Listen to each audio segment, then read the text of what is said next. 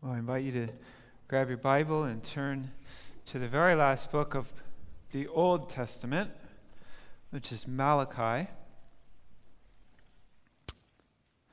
This is our fourth and final sermon in the series, in our Advent series of the Minor Prophets, Messianic prophecies from the Minor Prophets.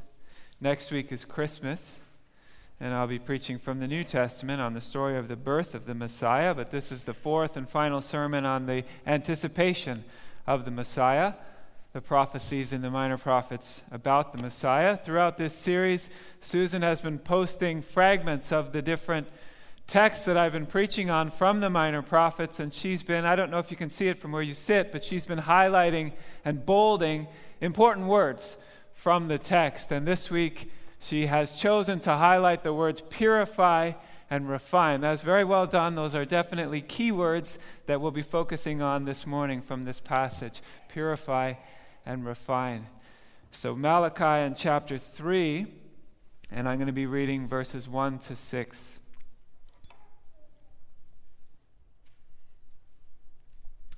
I will send my messenger who will prepare the way for me. And then suddenly the Lord you are seeking will come to his temple. The messenger of the covenant, whom you desire, will come, says the Lord Almighty. But who can endure the day of his coming? Who can stand when he appears? For he will be like a refiner's fire or a launderer's soap. He will sit as a refiner and purifier of silver. He will purify the Levites and refine them like gold and silver. And then the Lord will have men who will bring offerings in righteousness. And the offerings of Judah and Jerusalem will be acceptable to the Lord, as in days gone by, as in former years. So I will come to put you on trial. I will be quick to testify against sorcerers, adulterers, and perjurers, against those who defraud laborers of their wages, who oppress the widows and the fatherless, and deprive the foreigners among you of justice. But do not fear me, says the Lord Almighty. I, the Lord, do not change. So you, the descendants of Jacob, are not destroyed. This is the word of the Lord. The grass withers and the flower fades, but the word of the Lord endures forever. Let's ask the Lord to help us understand and apply his word. Holy Father, we have now read your eternal word. We've heard it. I pray now you'd help us to understand it, that you would enable us by your Spirit to believe it, and that you would empower us to apply it to our lives. I thank you that we stand in the long line of men and women and young people who have sat under the authority of your word, who have lived our lives believing your word, hoping in your promises, and walking in the ways and paths that you lay out for us. It's a blessing and an honor, Lord, to stand in that tradition. You have called us as your people, and we gladly follow where you lead. In Christ's name, amen.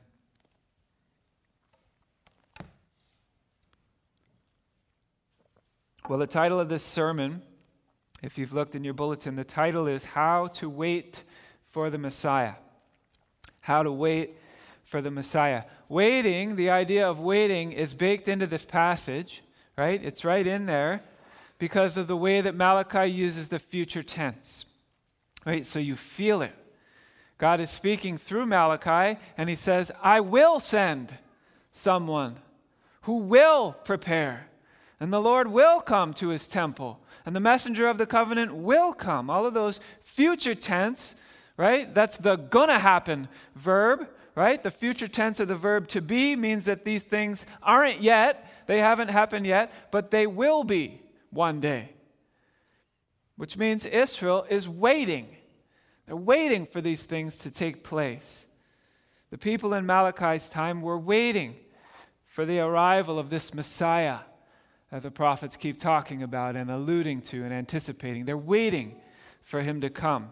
This deliverer, this Savior, this suffering servant, this anointed one, this one who is going to come and is going to fix everything that's wrong in the world and is going to make everything right. Right? There was this belief, this prophetic belief that one day one person's going to come and he's going to make things right that are wrong. And we're waiting for him. Now, we don't today find ourselves in exactly the same situation that Malachi's listeners were in, but our situation is parallel to that situation. For us, the Messiah has indeed already entered into the world. That happened. He was conceived by the Holy Spirit. He was born of the Virgin Mary. That's what we celebrate at Christmas time. But still, we who find ourselves on the other side of that historical event, not waiting for it, but looking back on it, still we're waiting. We're waiting for him to return again. So what can we learn about how to wait for the Messiah from this passage in Malachi, right? This is a waiting passage. What can we learn from it about our wait, the way that we wait? I want to highlight 3 things. First, as we wait, it's important for us to acknowledge the darkness. That's part of the waiting. Second, as we wait, it's important for us to look for the light breaking through the darkness. That too is part of the waiting. Looking for light to break through the darkness. And then third, as we wait, it's important for us to believe, to really believe, deep down in our hearts, to believe that the light will prevail as we wait. So those are the 3 things. Acknowledge the darkness, look for the light, and believe that the light wins. That's how we wait for the Messiah. So we'll take each in turn. First, as we wait, it is important for us, as we wait, to be honest, to be realistic, to recognize and acknowledge the darkness. Don't ignore it. Don't pretend that it's not there. Now, I think, as I thought about this, I think we're particularly well positioned to do this here in Alberta in the middle of winter. These days, the hours of light are extremely short compared with the hours of darkness, right?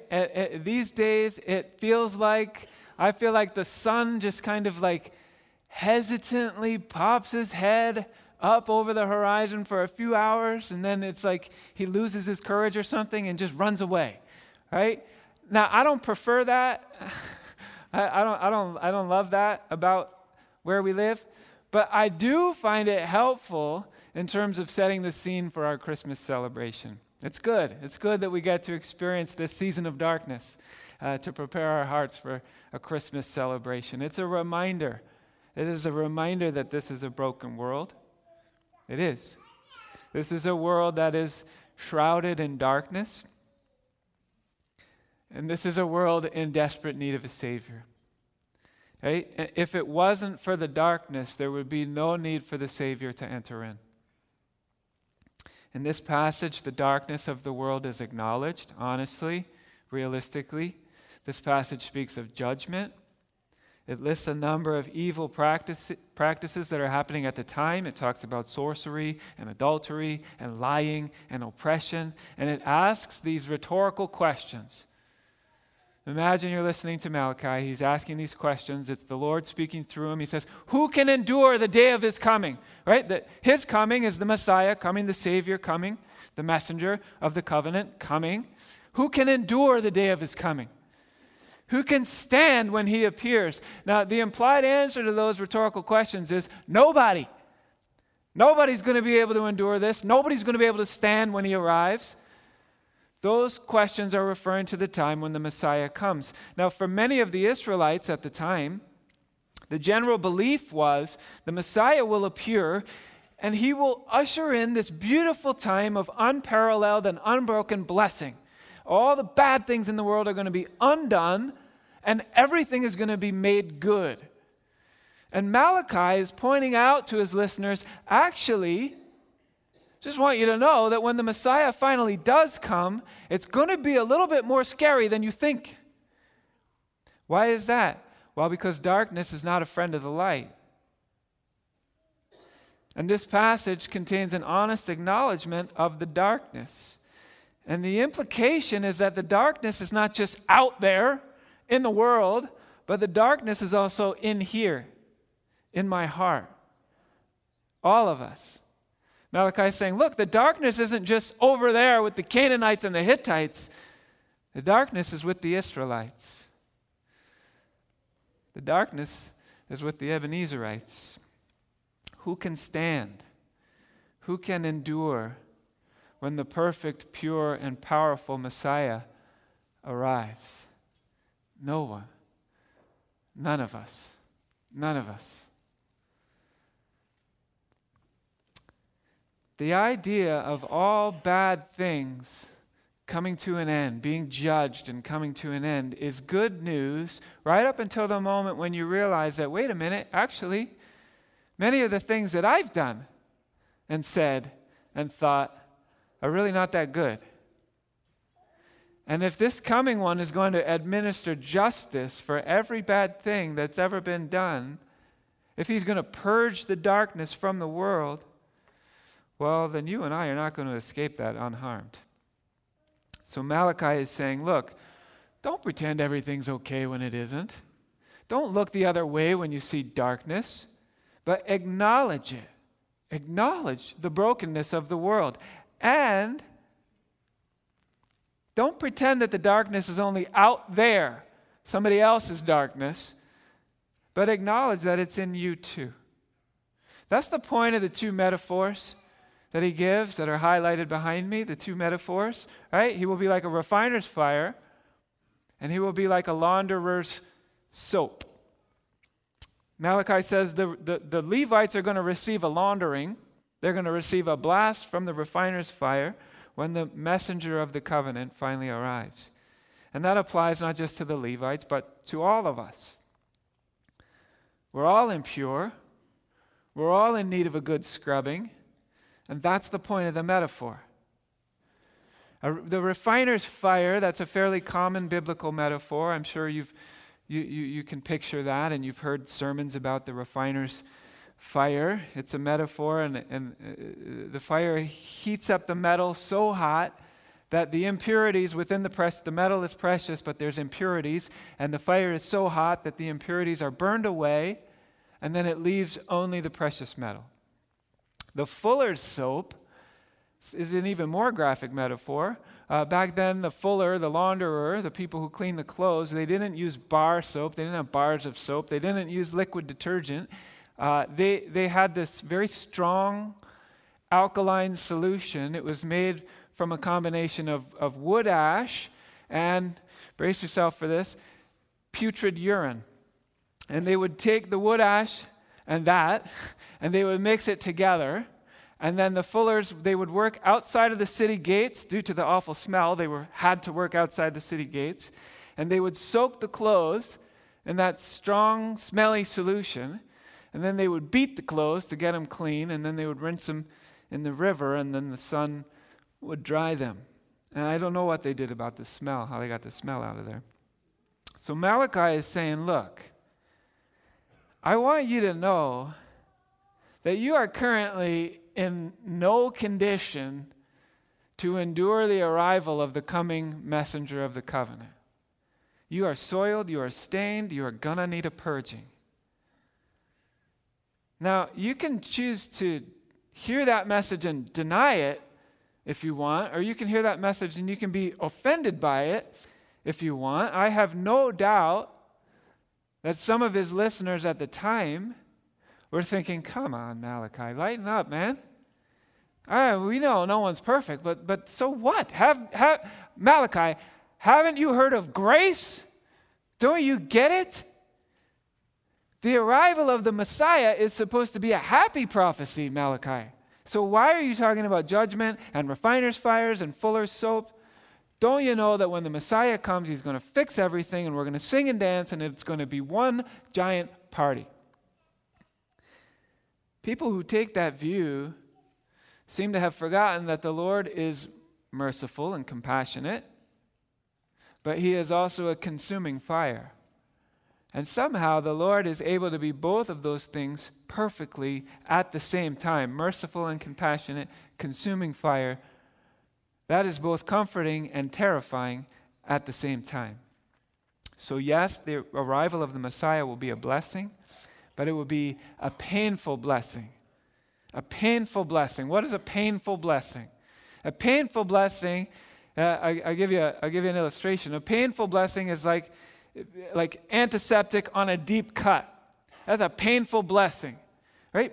Prior to the availability of antiseptic, wounds that would get infected would often result in unnecessary fatalities. They could have easily been avoided if they were properly cleaned, but they weren't, so the people ended up dying needlessly because of the wounds that they received and the infection that came afterwards. I did a little research this week on this. Prior to the 20th century, infection was the number one killer of soldiers. Most war fatalities prior to the 20th century didn't happen on the battlefield. They happened after the battle. No matter how slight a wound, once the skin was broken, right, vulnerable, then the chances were good that a deadly bacterial infestation would lead to multiple operations, amputations, and often death. Hospitals were filled with patients slowly healing over the course of months, and then a secondary infection would take hold of them, and then they would die.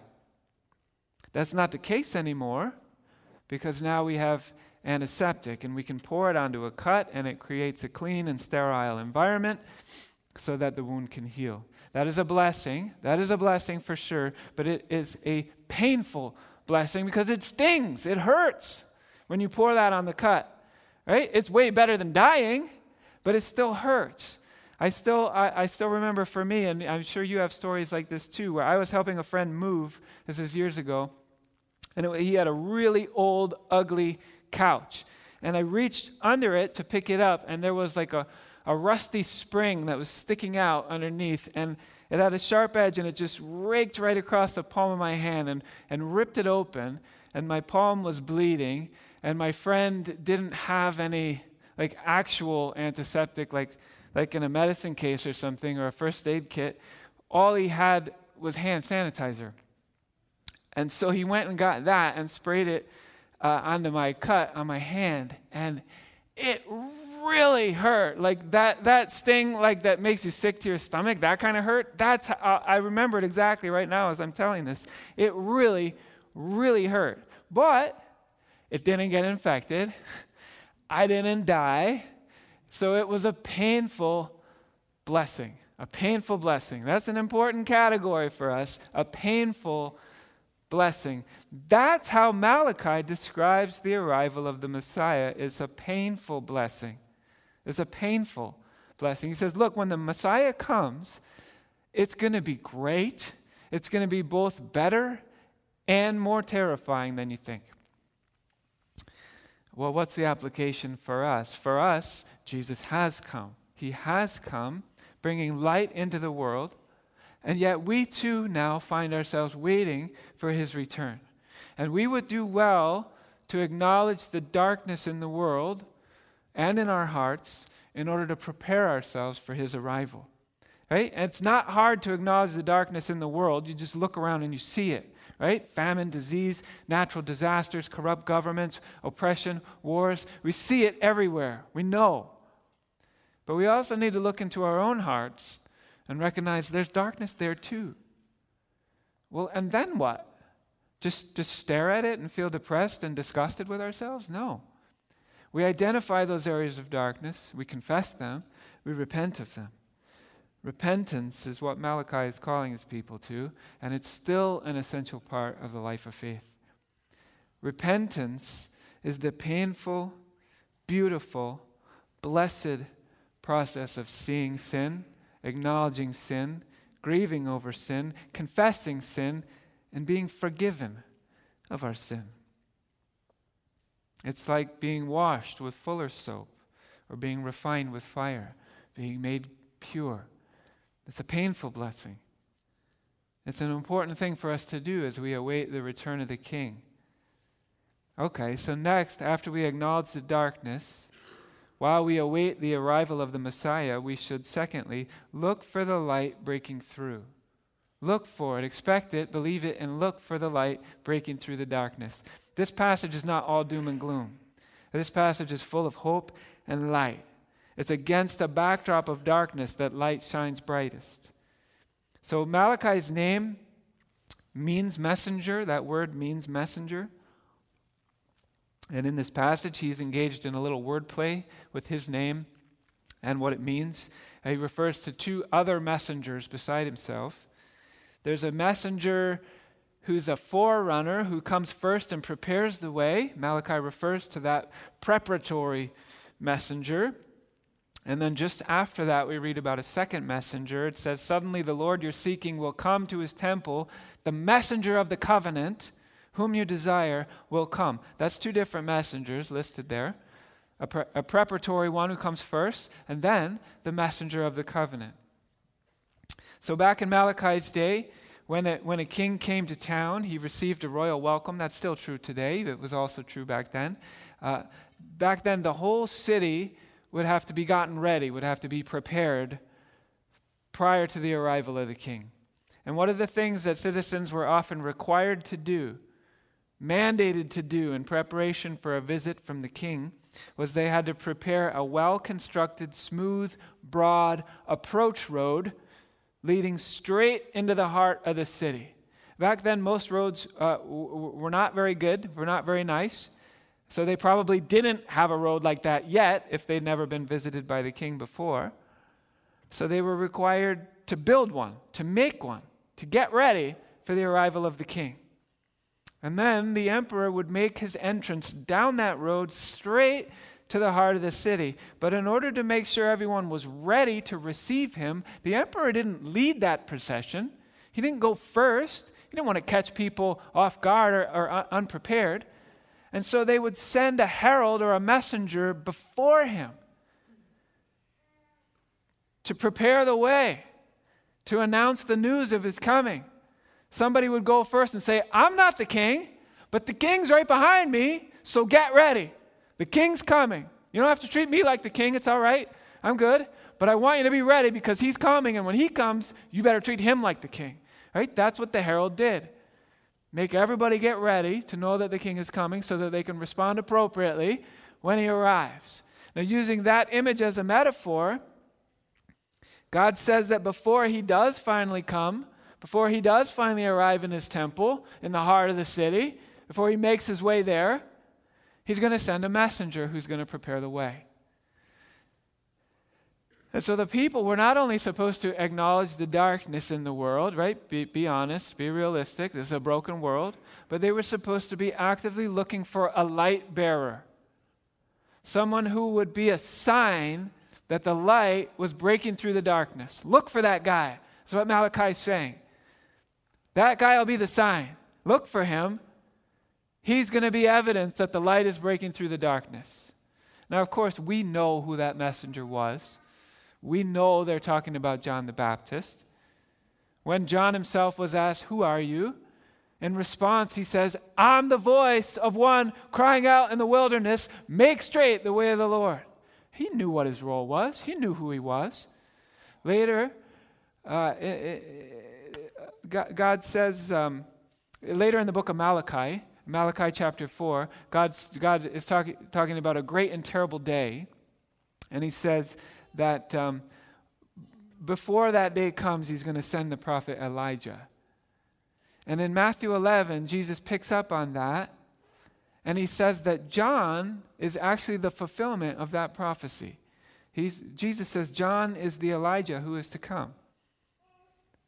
So the people of God were supposed to be looking for this messenger who would serve as an indicator that God had not forgotten his promises, but God was actively fulfilling them. Now we live, again, on the other side of those promises. We're no longer waiting for the arrival of John the Baptist. We're no longer waiting for the first arrival of the Messiah, but we're still looking for evidences of light. Signs that God has not forgotten his promises. Signs that God is still actively fulfilling his promises. Signs that God is still with us. And God continues to shine that light in the world through the body of Christ, through the church. We are that light now. Jesus still walks the earth today. He's the head, we're his body. God is everywhere, but the church is the place on earth where God dwells in a special way. And the church is now supposed to be the light shining in the darkness, declaring to the world that God still loves us. God is still with us, and God is coming back one day to establish his kingdom on earth. I think sometimes it's easy to forget that that's what we're here for. We are supposed to be a beacon of light, a city on a hill. We are supposed to be a place where the light and the love of God shine so brightly, so undeniably, that the rest of the world sees it and says, look, there must be something to what they believe, because look at the way that they act. We're the light shining in the darkness, proclaiming both with our words and with our actions, prepare the way.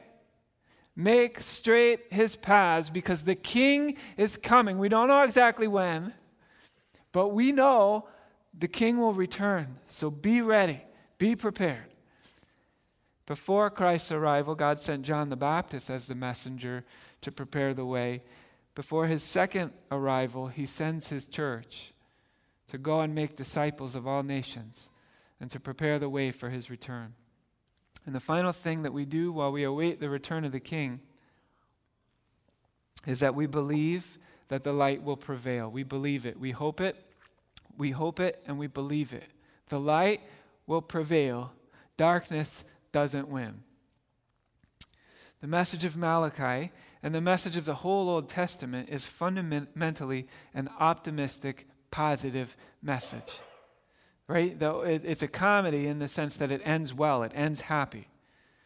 Over and over again, the message is this: things are hard, but one day they'll be good. Right? Over and over again in the Old Testament, you hear that message from the prophets, from the leaders, from the people, from the psalmists. Things are hard now, but one day they will be good. Things are a mess now because we've made them a mess. But one day, God will clean up our messes, and God will make everything good again. Things were good, now they're not good, but they will be good. Over and over again, you hear that in the Old Testament.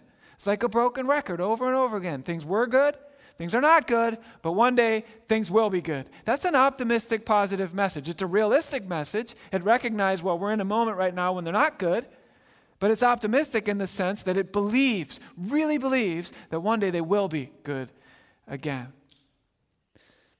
It's a recognition that sin is bad, sin does damage, but God's grace is greater than our sin, and in the end, grace wins.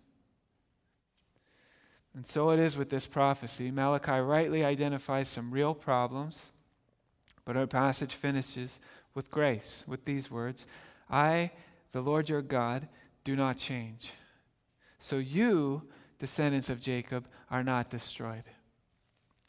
And of course, we fit under that umbrella as well. We are the descendants of Jacob by grace through faith.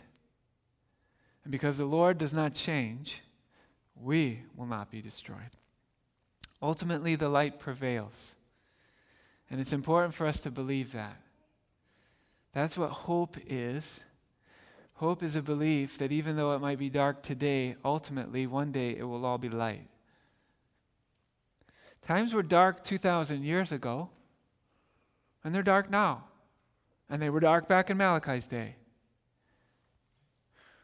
2,000 years ago, God's people had been scattered and oppressed. God's people were not free to openly practice their faith. They were under the constant watchful eyes of the Roman government, a pagan government.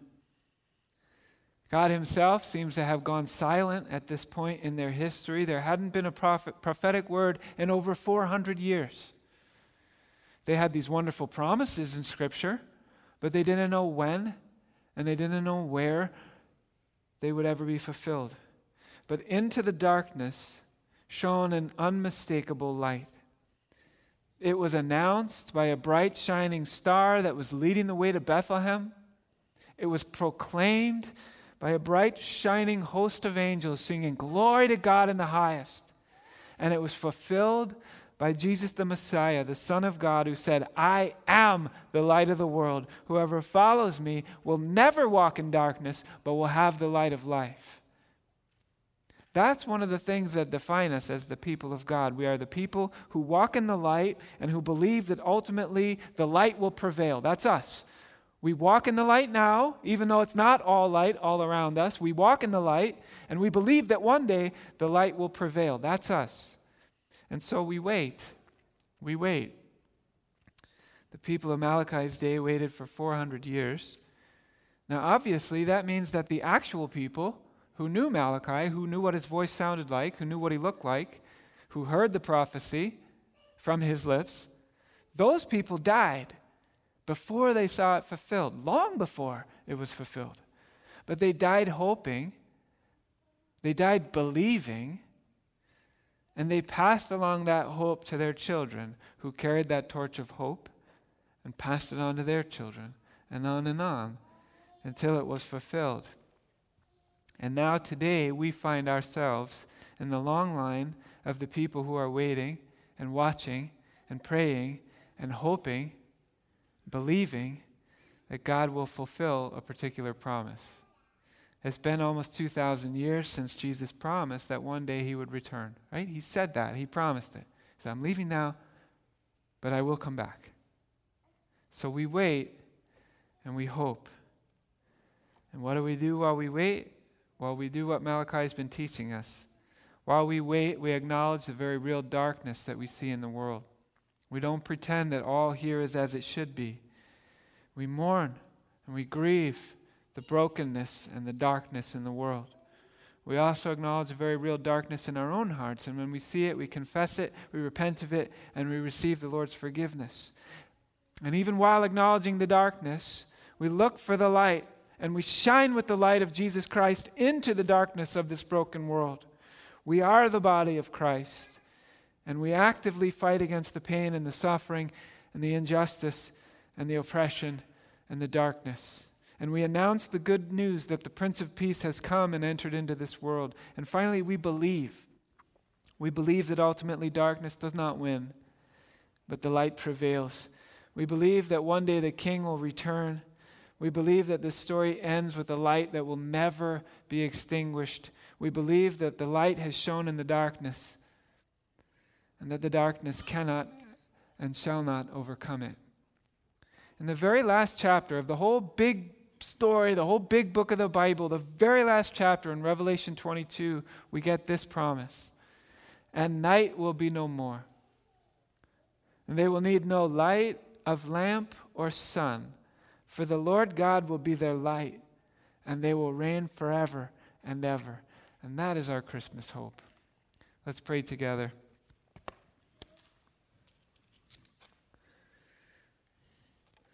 Holy Father, sometimes it is hard to wait. It is. It's hard to wait for short things. I know our young people are going to have a hard time this week waiting for Sunday morning and Christmas Day. It's hard. It's hard to wait. It's hard to wait in a broken world, to see brokenness around us and to see brokenness in our own hearts, and to know that you've promised that one day you're going to fix this. And to wait for that day is hard. It's hard. And so I pray that you'd give us strength to endure, and to endure faithfully and patiently and joyfully. I pray that you'd keep the torch lit in our hearts, the torch of hope, whereby we believe that the light overcomes the darkness, that darkness doesn't win. I pray that you would enable us to hang on to that and to believe it. And to not just believe it, but be spreaders of the light, proclaimers of the kingdom, evidences that you still love us, and that you're still with us, and that you still will keep all of your promises. I pray that you enable us to do that while we wait. We wait believing, Lord Jesus, that you will come again. We pray this in Christ's name. Amen.